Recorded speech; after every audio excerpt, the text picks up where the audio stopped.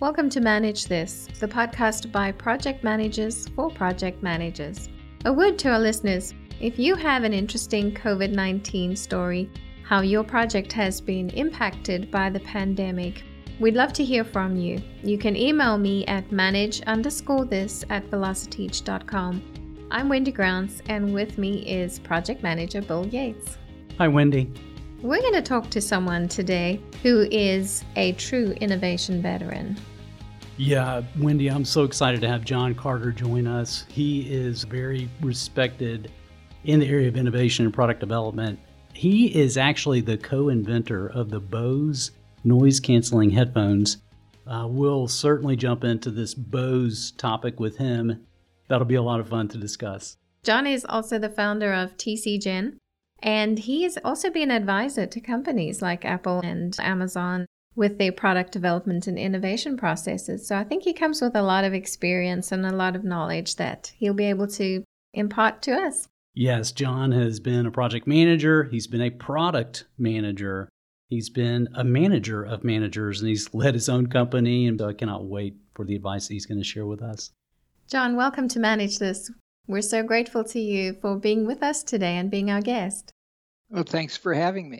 Well, we want to start off by asking you about your career path, particularly to do with the Bose headphones. I think most people are really going to be interested in hearing about that. So tell me a little bit about yourself. Well, thanks for asking. And it's really part of my passion. It was true since I was a kid. I've always been kind of a boy scientist and had a chemistry set and the microscope, telescope, whatever I could get my hands on. I really, really enjoyed technology. As I grew up, though, I found the importance of sound. I really thought that was something I wanted to know about. It's invisible. It conveys meaning and emotion. And as I learned more, it has incredible range as far as what it can be used for. Obviously, speech versus music is something that's happening today with mobile phones and speech recognition. It's just the Wild West. So I've always been interested in sound. In college, I designed a music synthesizer from scratch. Of course you did. Time. Yeah, right. It kind of worked. And when I was looking at graduate school, I looked at places that had audio programs. And one of them was Stanford, the other was MIT. And I knew that Dr. Bose taught at MIT, and I decided to go there. I didn't have a scholarship at the time. I just packed up my car and drove across the country. It was half filled with record albums and my stereo and a few textbooks. And I arrived in Cambridge without support, but I was determined to get it. And I had amazing luck because I was taking Dr. Bose's course in acoustics, and he had just lost his teaching assistant. And so he asked the class if anyone would like to do it. I raised my hand, and it was incredible. It was a 20-minute interview. And he said, okay, let's give it a go here. And it just so turned out what I studied as an undergraduate was what's called signals and systems. But it's kind of the big pieces of how the parts work together to get a better system. And that was Dr. Bose's approach, and actually went into the headphones. John, to me, the Bose noise-canceling headphones are iconic. They were like revolutionary when they came out. How in the world did you get to work on that project?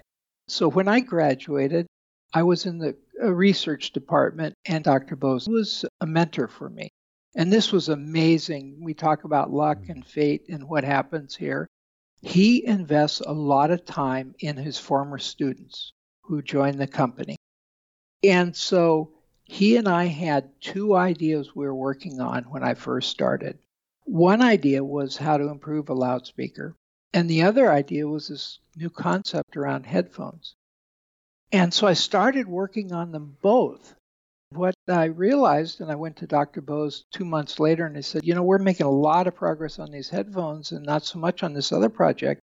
He said, let's just drop the other one. And I think there's a lot of innovation that comes about being lucky and making the right choice. I think we made the right choice. So it really came as a natural outcome of collaboration, working on two research ideas. And I can tell you, when I first popped the prototype, it was all metal parts and everything on my head. it was like you were transported into another universe. Wow. And you can turn the switch on and off, and the change was mind-blowing. I knew we were on to something. And what was really interesting is that we thought as inventors we'd know exactly why customers would really clamor for this.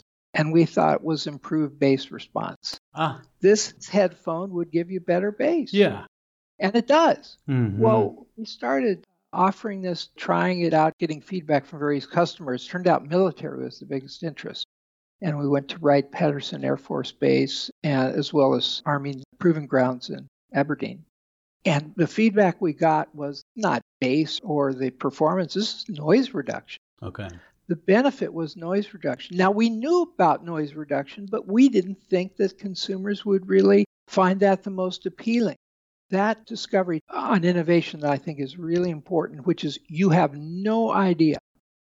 Really, even the inventor has no idea about what consumers will ultimately value your invention for. Mm-hmm. And you would think you would know that, and you're completely wrong.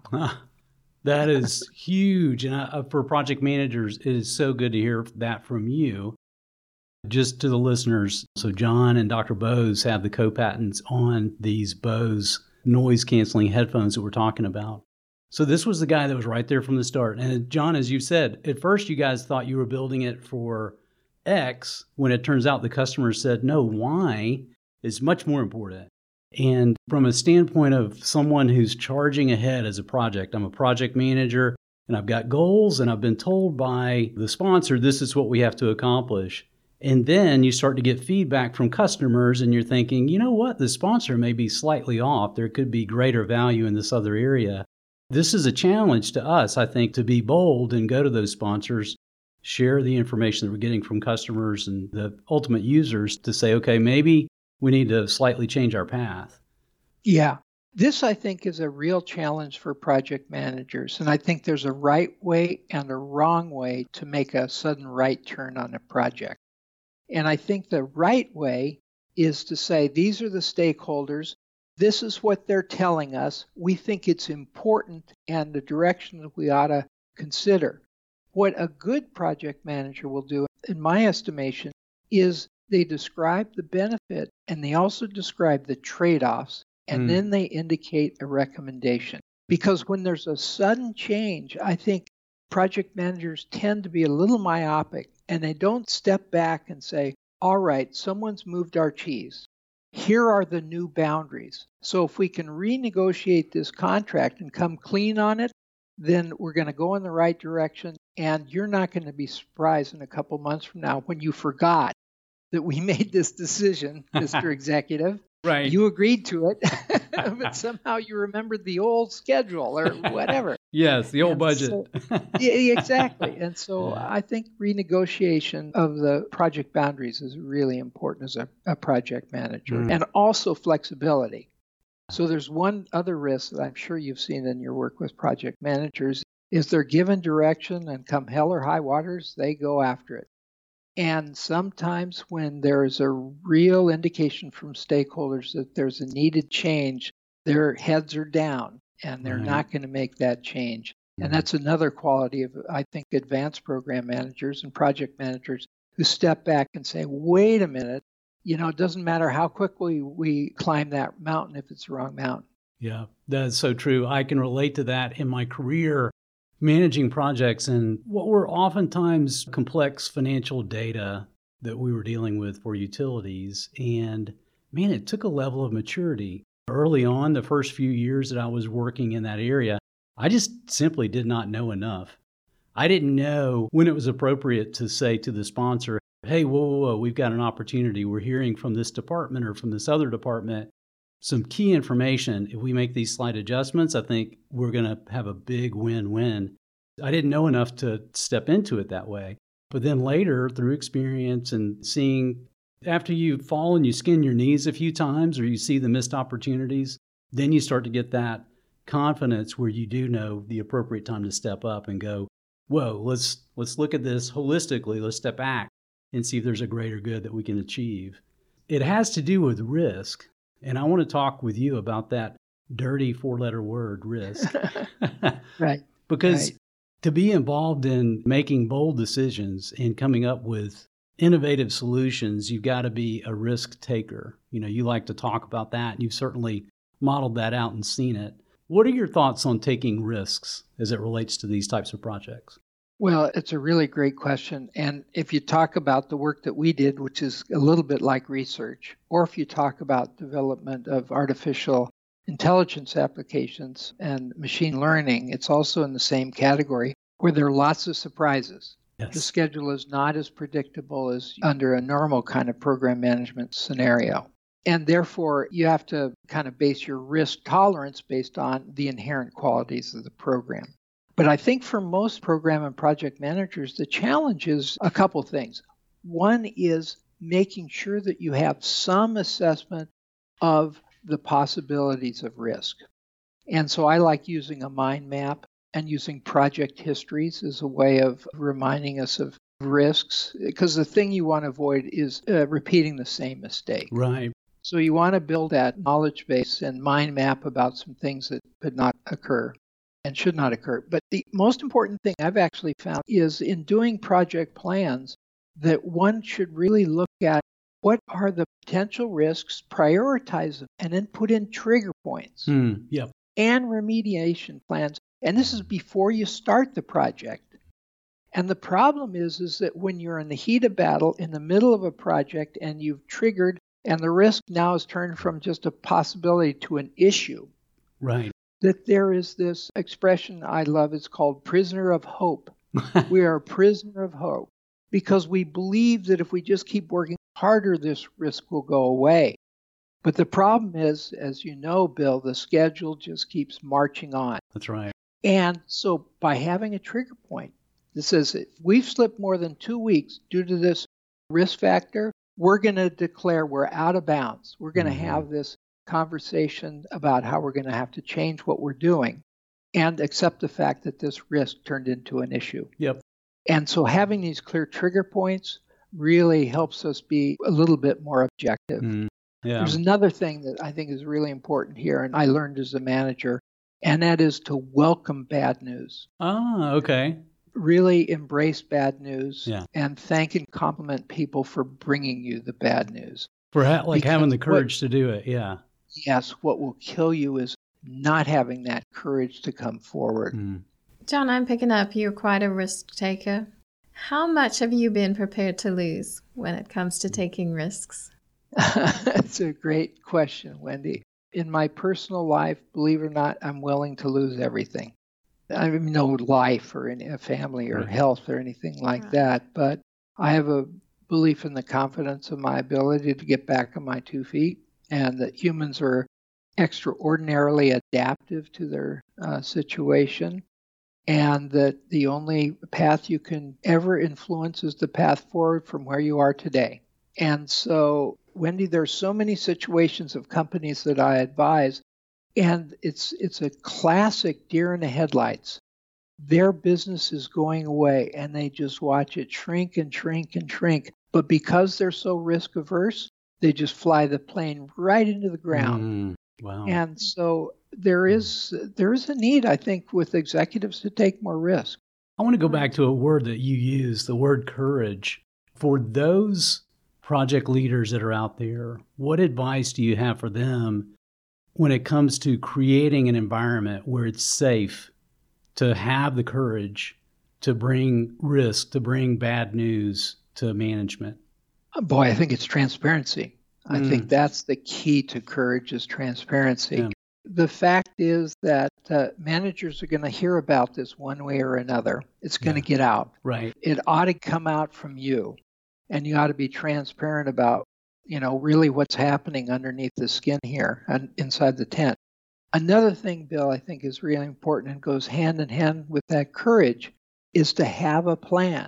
The worst thing you can do as a project manager is present a problem without a solution. Because executives, they hate solving problems. They're in that position because they've avoided solving problems. Right. They don't like that monkey. Right. I don't want it on my back. Exactly. So I think what really helps courage is if you can come with a solution in hand or an idea of how to move forward. Yeah. That would really help because executives, they're looking for honesty and they're looking for a win. Yeah. So the worst thing you can do is woe is me, talk about something that's a real mess or blame other people. That's another thing I think is really important. It's kind of related to courage, which is to admit you made a mistake. You know, as a program manager, project manager, accept the fact that, you know, the buck stops with you and you're also going to get us out of this mess. That's good. Just continuing talking about risk, we're talking a lot to our guests about COVID-19. What are your current thoughts on its impact with regards to innovation, with regards to working remotely? What advice can you give to our audience? Well, I've got, first of all, a really interesting story. So I'm on the board of this semiconductor company. It's doing very well. It's called Cirrus Logic. They make audio chips. So there's an audio thing you can kind of see in my career. And the executive, which I admire tremendously, who's the leader of the company, always has espoused the fact that teams to deliver have to be in the same room. They have to breathe the same air. And this was a fundamental part of his belief system. Now, as a person that works with a number of different companies, I know that many operate successfully remotely. And a really interesting thing happened because this company was forced to work remotely and they were still as productive. This completely changed their viewpoint. And it was not like he'd still rather have everybody together, but he realizes now that, in fact, you can have a productive environment with people who aren't all in the same room. So, Wendy, I think it's really accelerated a recognition that, in fact, collaboration and teamwork and project leadership can occur at a distance. I think this is going to produce a renaissance and a great innovation period in collaboration software and program management software that I think will really move us forward as a society and as our businesses. And I think with regard to what it does in relationship to innovation is very interesting. My theory, which is always not very popular, which is innovation is not a team sport. I know I'm not supposed to say that, but something I profoundly believe in. And I'm talking about game-changing innovation. I'm not talking about innovation kind of that would improve incrementally, because I think that comes from great team activity. But where you really are going to innovate, it's a small team, an individual, or like Dr. Bose and myself is just two people. Therefore, I think that innovation is not going to really change that much. I think you're going to find the same degree of innovation, maybe in driving you in new directions, but I don't see innovation as at risk here at all. Yeah, it's interesting, John, that you said that. I was just having a conversation recently with someone, and we were talking about just the, working isolated as we are now, physically isolated. Again, we're connected, and thank heavens we have all the collaboration tools and communication tools that we have available today. But there is a power of focus that is unlike anything you get in a typical office setting. And entertainment and movie production is down. Obviously, you can't have a lot of people on a set. There are problems with that. But I would think this would be an incredibly prolific time to be a writer. If you're a writer and you need your space and your alone time, your ability to focus and research, this would be an ideal time for that. So I get what you're saying about really game-changing innovation. It's going to be interesting to see what comes out of this period. But I bet there's some ideas that are being birthed too. Oh, absolutely. And I think there's a couple of things that we haven't solved yet. One is video conferencing software. As you, I'm sure, would admit, although we haven't talked about it, being on a video conference the whole day, Zoom, at the end of the day, you're just exhausted. Yes.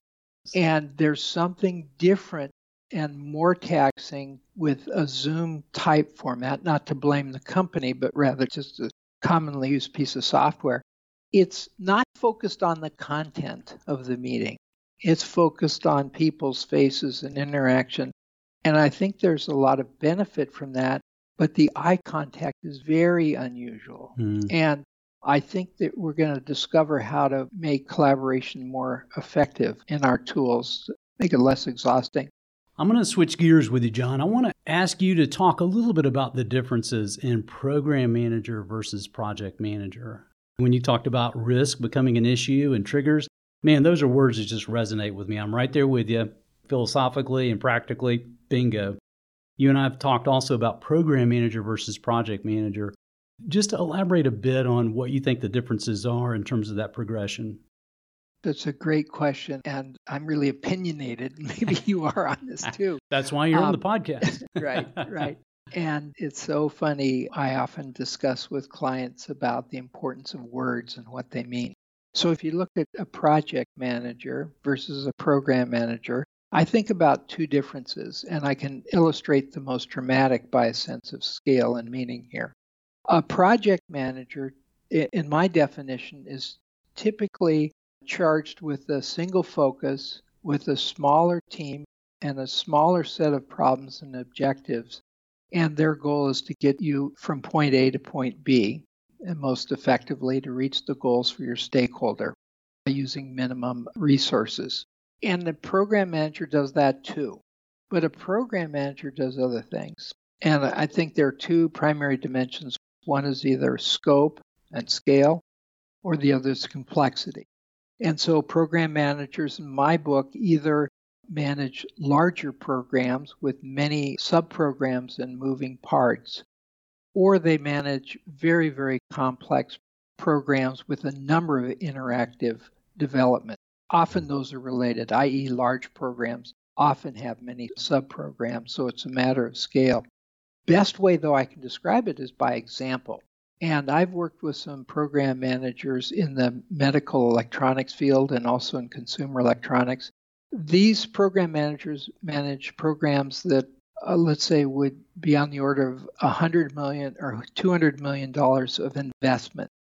These people are more like general managers than they are like program managers, frankly, because they understand the business. So another difference, I think, between a project manager and a program manager is a program manager can kind of see above the trees and understand the business implications of how this program fits that enables a company to achieve its overall operating objectives. But that's my view. How do you see things? No, I'm right there with you. I want to pivot that into advice for those who are maybe earlier in their career. I think about my own progression, and I think yours was similar. Yours was a little more science-oriented than mine. For me, it was software development and then implementing software from a technical standpoint with utilities, working with accountants and IT professionals. Talk a bit about your progression and how you see practitioners develop from maybe scientists or tech-savvy people, and then maybe through the project management chain up into program management and maybe even beyond that. What are some keys to success, or how do you get from A to D, if you will? I'm glad you asked me this because I think there's actually two dimensions to how I'd recommend people, or how I, in fact, did it. The first, believe it or not, is quite mechanical, and that is learning accounting and finance. So accounting is the language of business. If you don't understand the P&L and a balance sheet, cash statements, you don't understand, frankly, the elements that really cause a business to move forward. How can you properly justify an ROI if fundamentally you don't know the difference between a capital investment and an ongoing expense? You can't. So one thing that I really recommend, I did this through night school. Now there are Coursera or online MOOCs or whatever you can do to gain this kind of basic fluency in the language of business. And then the second thing is, and the fluency helps you understand this, why is the business in business? What does it produce? Is it after margin? Is it after revenue? So what are the business goals and what are the strategic goals? And I know when I really transitioned and went from a project manager to a program manager, in fact, one evening I was reading a trade magazine. I was just thumbing through this. As a 200-page magazine, a monthly, and about 80% were ads. And I'm thinking, boy, only about 10% was technical content and 80% is ads. There's got to be more than just engineering going on to make companies successful. And then that dawned on me, oh yeah, there's customers. We've got to communicate to customers and solve their problems. So I think program managers understand the need to satisfy customers. I'm so glad that John, our guest, is bringing the heavy news to our listeners that, hey, you're going to have to study finance and accounting. I know. But man, you're right. You're right on the money. And here's the deal. It's like the further you advance in your career, the more important it is that you can relate to those decision makers that you look up to and say, hey, maybe I want to be in her role one day, or maybe I want to be in his role one day. So you have to see what kind of decisions they're having to make. You know, you can come to the meetings with proper recommendations where I'm not walking in naively and saying, I think you should do this. Well, how much is that going to cost, Bill? Oh, I don't know. That's your problem. No. No, it's not. Right. So I really appreciate that advice. There's another piece that I think plays into what you do for companies, and that is another element for me in going from a project manager to a program manager is understanding the basic competencies of program management. How do you understand who your stakeholders are? How do you communicate to those executives that want to be ensured of its progress?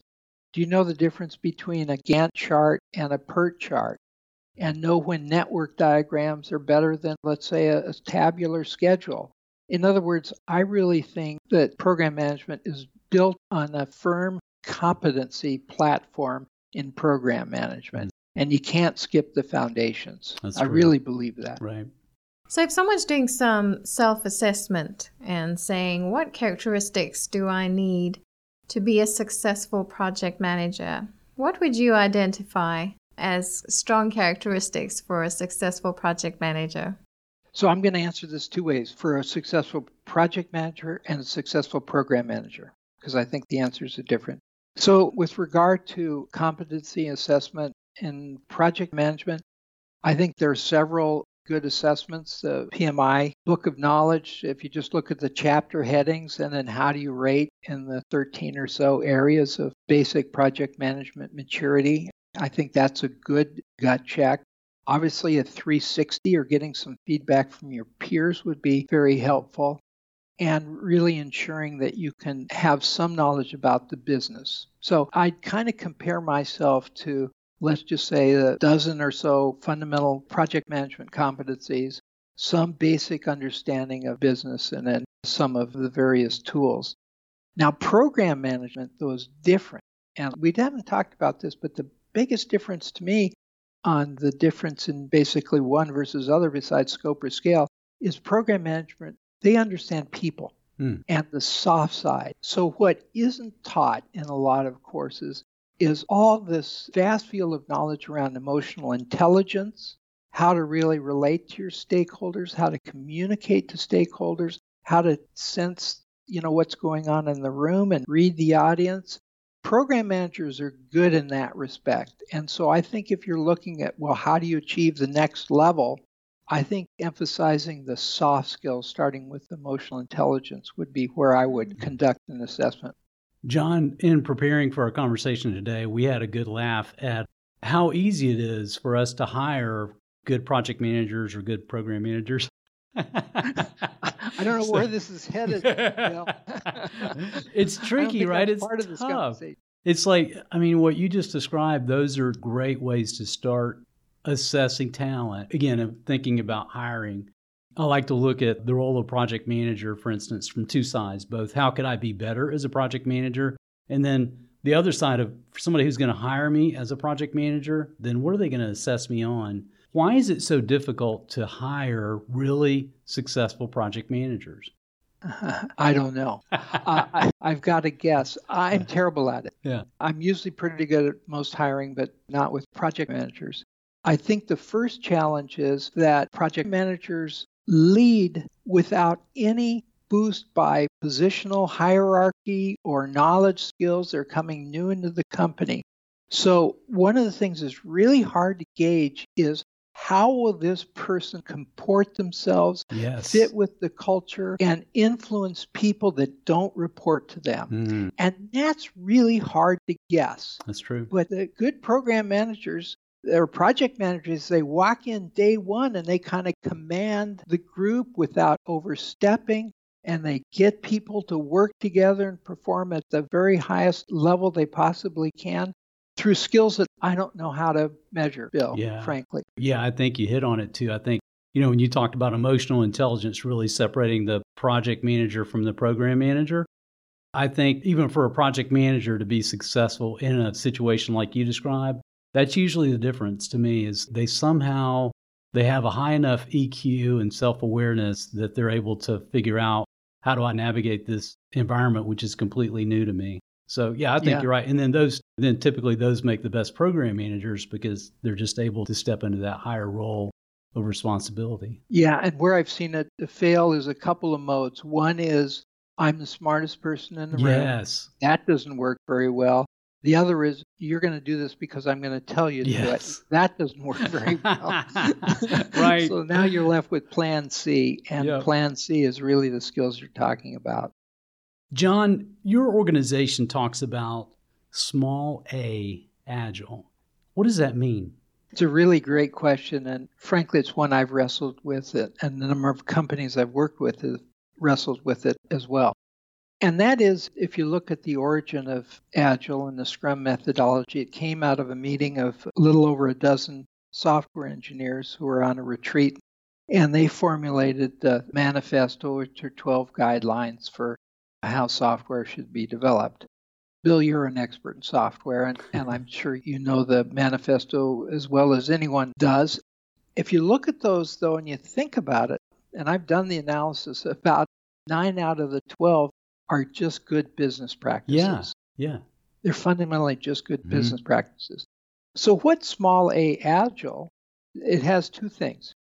One is, what are the business principles and practices that really make sense? And the second is, what of those really are important to your business?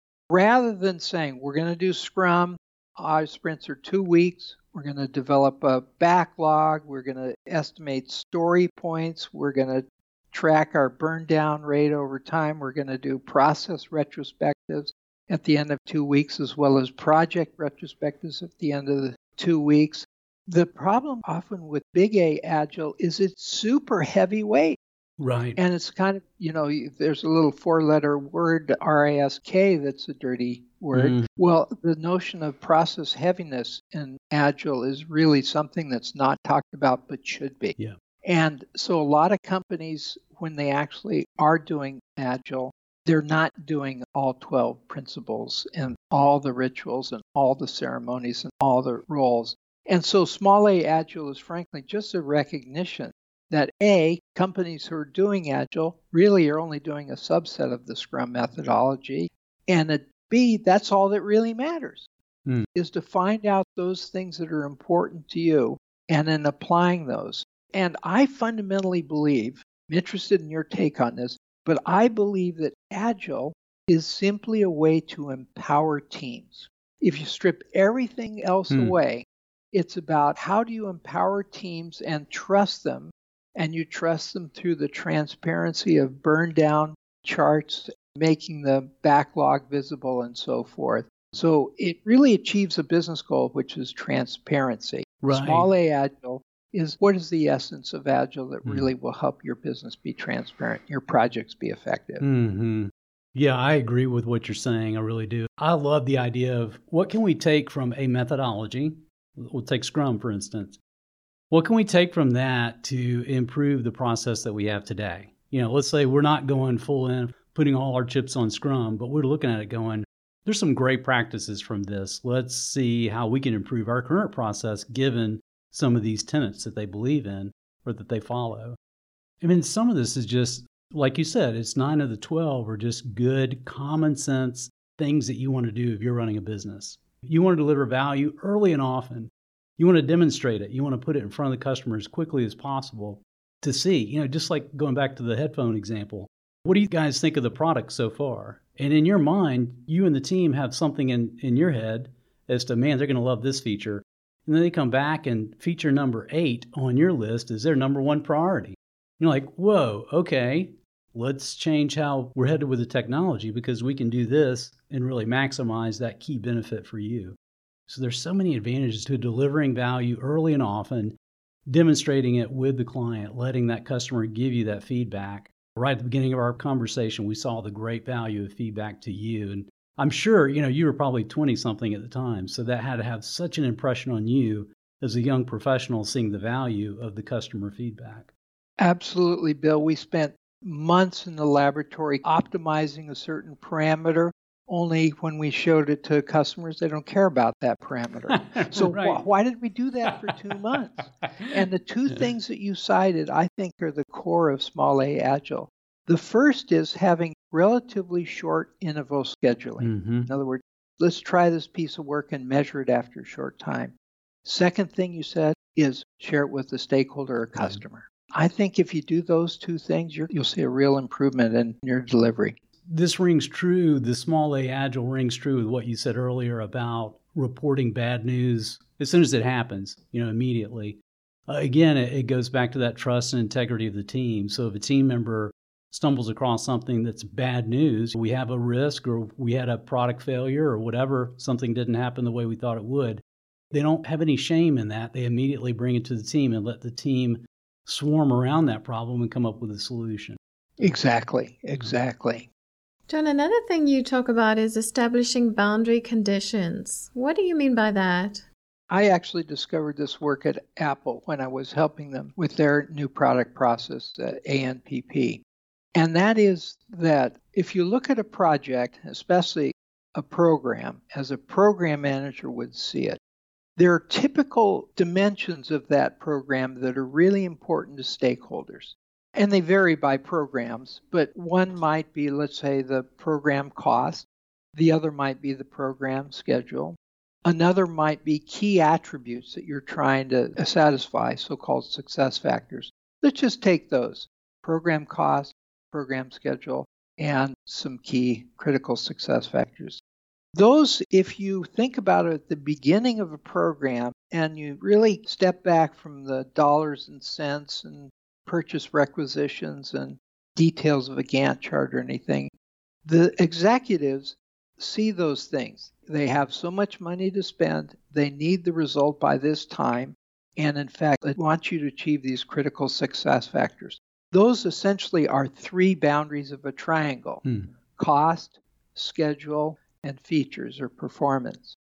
Well, if at the beginning of a program you have a discussion with your stakeholders around these boundaries and what each one of these boundaries actually is in numerical terms: 9-month schedule, $7.6 million max budget, and let's say double the speed over your prior generation, to take three very simple ones.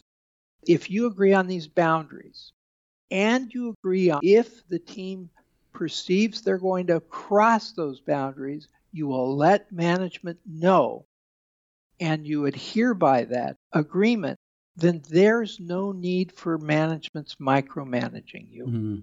Right. And the sense, anytime a program manager, or for this matter, anyone on the team, senses we're going to trip a boundary condition, you actually worked out with the executive stakeholders a process, which is immediately you send an email and you say, here's the boundary break we're going to have. These are the consequences, and here's what we're going to do to remediate it. And you either suggest an agreement by email or an in-person meeting in hours, if not days. And then depending on the severity and complexity, the managers may just say, fine, go ahead, or they may say, no, we want a meeting to discuss this. But if you get this all worked out, so boundary conditions, numerical boundaries or trigger points, and then finally process for reaching renegotiation of the boundary conditions if something changes. If you have all that worked out, you don't need weekly status reports. Right. You don't need constantly updated Gantt charts. You don't need to sit in endless Monday reviews going over each and every aspect of the program. And this is what I believe are the true benefits of having boundary conditions. And we go back to bad news. Well, breaking a boundary is bad news. But you've got a process you've agreed upon to solve that and notify people. Yeah, John, I like that. I've never heard it called boundary conditions, but I completely relate to what you've described. And I know just as a practitioner, I loved it when we had, it's almost like rules of engagement. early on in the project, we've got our sponsor, our key, whatever senior management we're reporting to, and we agree to the scope, the schedule, and the cost. To your point, then our team has freedom. It's like we're in our sandbox, and we know how big our sandbox is. We know where the fence lines are, and we have freedom to explore different options, different alternatives. As long as we have those big three, we're in good shape. And to me, that creates an environment where the team can really flourish because of that expectation up front. We've communicated it, and we've got our, as you say, your boundary conditions. Yeah, exactly. And I would say the one snag in this, and where your organization may really help project managers, is the lack of trust. Yeah. So if the executives don't trust you to come forward, if you think you're going to cross a boundary, or don't trust you to come back with a good solution, then in fact, that's an area where maybe you need training wheels on this. Right. So you have some monitoring. Maybe you need some training from your organization to upskill the group. But this is where you want to get to. You want to have trust with your program managers, clear boundaries, and a process for managing exceptions. John, what has pushed your growth as a leader, as an innovator? What has helped you to be successful in what you've endeavored? I think the way that was really important, and I achieved enlightenment, was really to realize that businesses have a culture, they have a strategy, and your role as a member of that corporation is to help them achieve that strategy. And so you internalize what's important for that culture and the leadership in order to fulfill these strategic goals. I think if you do that, you're going to be well on your way towards a great career. John, along those lines, what final advice do you have for those who are earlier in their career and would love to know, okay, what steps should I take in order to have a fulfilling career? I think the first part is the hardest, which is to know what you like to do, believe it or not. And I think once you do that, you'll be in really great stead. So, in fact, my wife, who works in HR, human resources, and basically the future of work, she really nails that so brilliantly. She said it's all about passion. If you can really find what you're passionate about, you will unlock the energy inside yourself and your team that will prepare you for new heights. So I think this notion of find out what work really you love to do, and then really leaning into your passion is the advice that I would give to anyone starting out on their career. Work is fun. It is, yes. Yeah, and I love hearing that from you because in the background, we're looking at each other's offices as we speak, and there's a piano, a keyboard behind you. And you talked about early in your career, your passion for science, and then for music and for sound specifically. And you've had a wonderful career where those touch points have continued to come up. And so that's wonderful advice, and we're going to give your wife credit for that one. So find your point of passion and pursue it. Exactly. That's it in a nutshell, Bill. Yeah. Well, John, thank you so much for your time and this conversation.